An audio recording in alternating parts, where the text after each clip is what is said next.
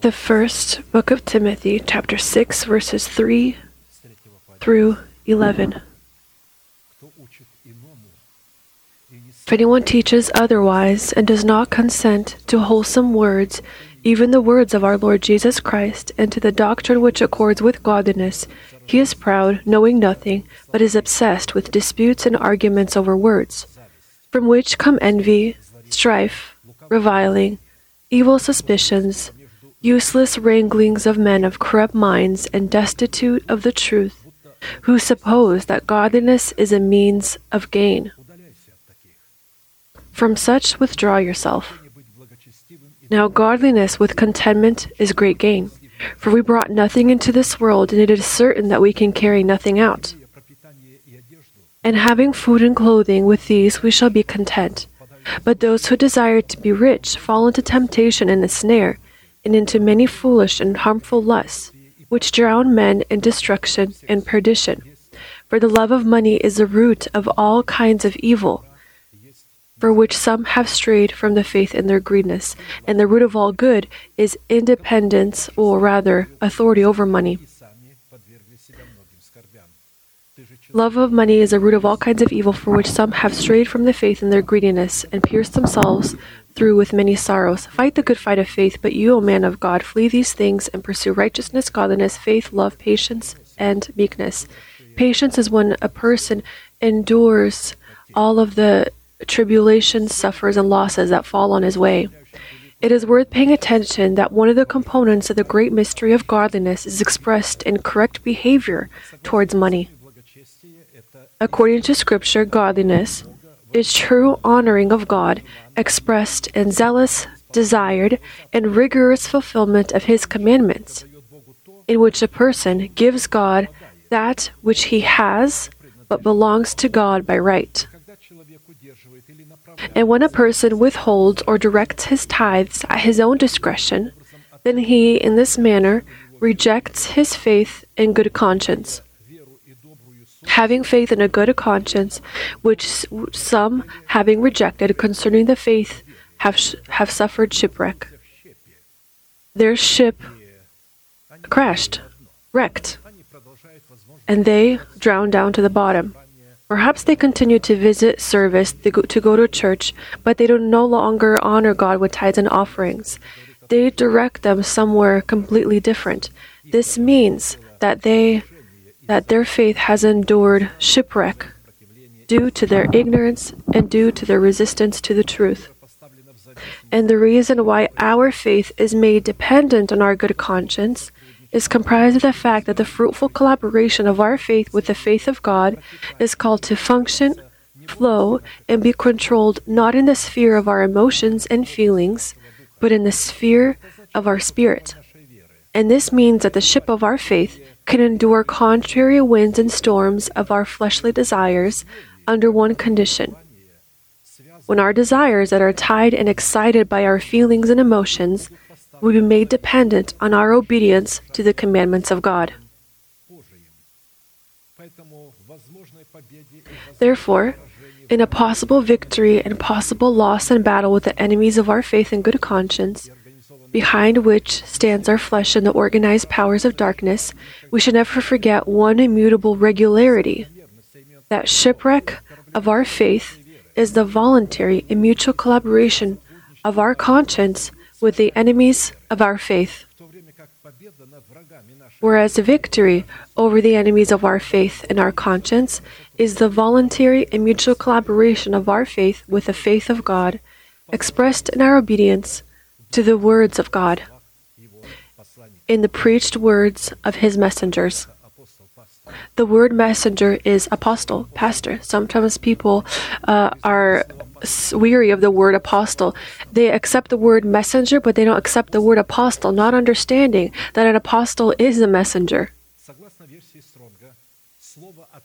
According to Strong's version, the word reject, because they rejected faith, applied in this given context, means to do something negative with regard to our faith and our good conscience, which is incessantly and continuously tied to actions such as in relation to our faith, it is tied to such actions. To make a decision not for the benefit of a good conscience. A good conscience, it is found in the truth of the teaching of Christ, which we have laid or which we have accepted in our heart. And when a person goes against this truth in the heart, then he makes a decision not for the benefit of a good conscience. The next action is to replace the main thing with something secondary. This is important to understand, that this secondary is not a sin when we fulfill it as something that is secondary. But when we replace what is primary with something that is secondary, then we reject our faith and our good conscience. To carry on an unclean trade. This means to comfort and to talk with our conscience that the money that I earn is in fact my money, and wherever I want to direct them, I will at my own discretion, whereas Scripture tells us that you cannot. The tithes that are found in your control but belong to me, you can't give them where you desire and when you desire, but only in that place where God dwells and where you receive the Word of God. Furthermore, to sell the truth for something that does not satisfy. Sometimes we sell it for material goods, but material goods do not satisfy our spirit. Selling out to satisfy our lust. Selling out to satisfy our lust. To be sold because of cowardice and fear. Sometimes a person sells the truth due to his cowardice and fear, to not pay attention to the main thing, to push away because of impure jealousy, to push back because of envy, to suspend due to resentment, to reject due to enrichment, and to oppose faith and a good conscience.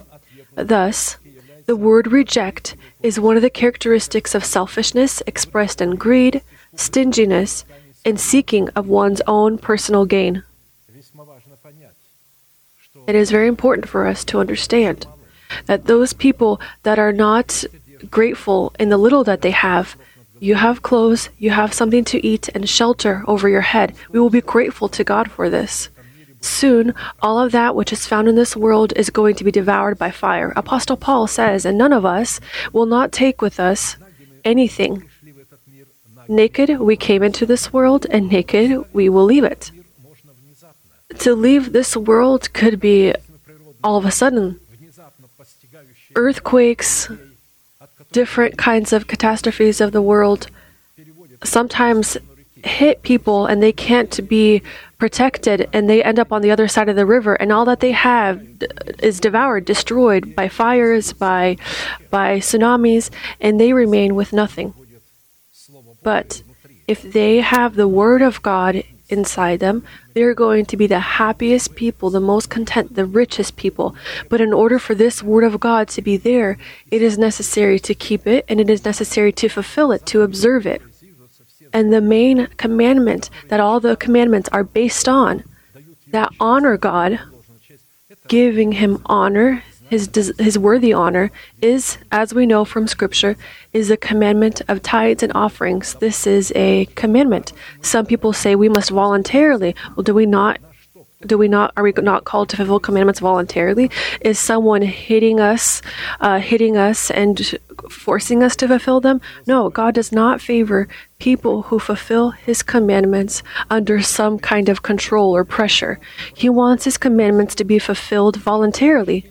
And therefore, we together are going to honor right now God with tithes and offerings voluntarily, giving to Him that which is in our control, but is His hallowedness, something that is hallowed unto Him. And in doing so, we are going to testify and witness that we are hallowed unto God.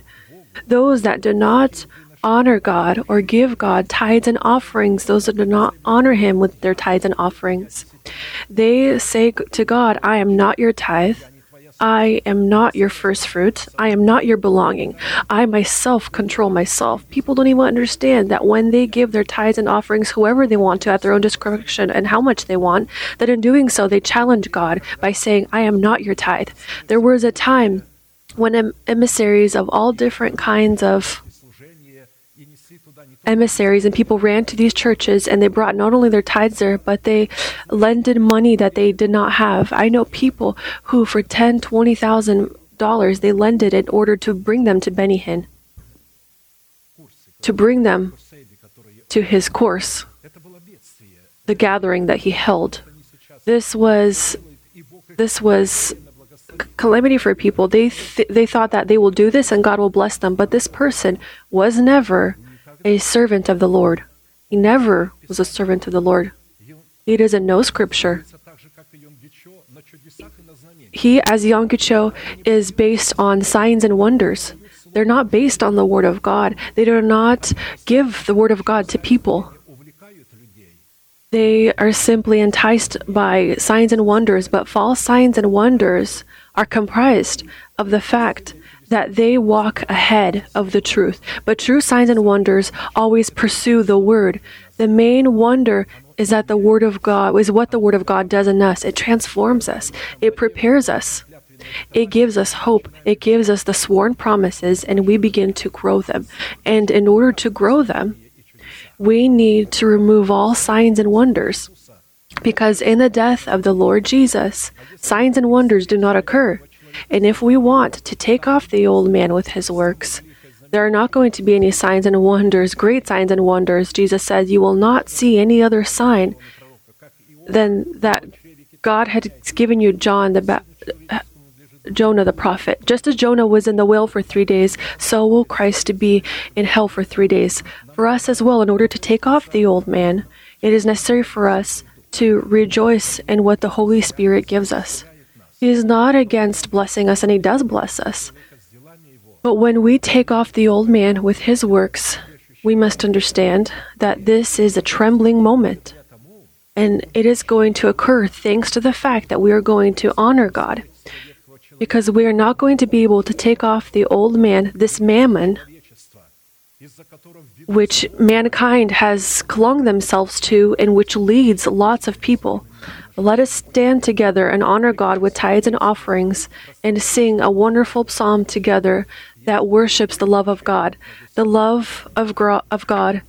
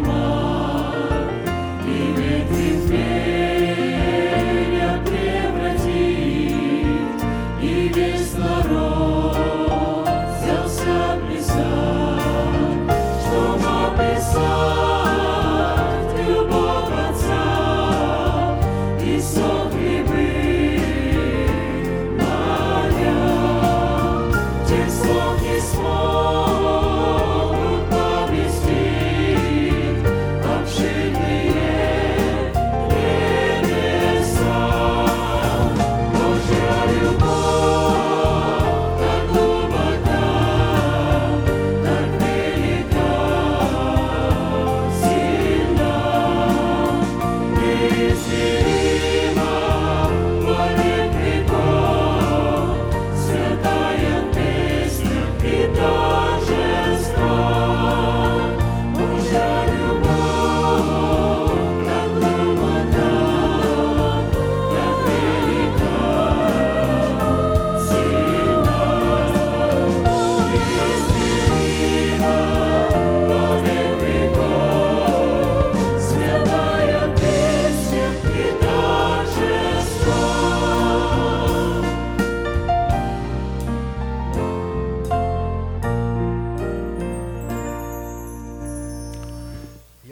I will gladly remind you that each time Israel had honored God with tithes and offerings, either in the tabernacle of Moses or the temple of Solomon, they were called to, according to the words of Moses, to raise their hands over their offerings and at the same time to proclaim one unique proclamation that Moses had received as a revelation from God. We, being that same Israel, tied to that same root, drinking from the same olive tree, will do the same thing. Please raise your right hand, a symbol of your righteous act, over your offerings, and pray along with me. Heavenly Father, in the name of Jesus Christ, I have separated the tithes from my home and brought them into your home, so that your home may have food.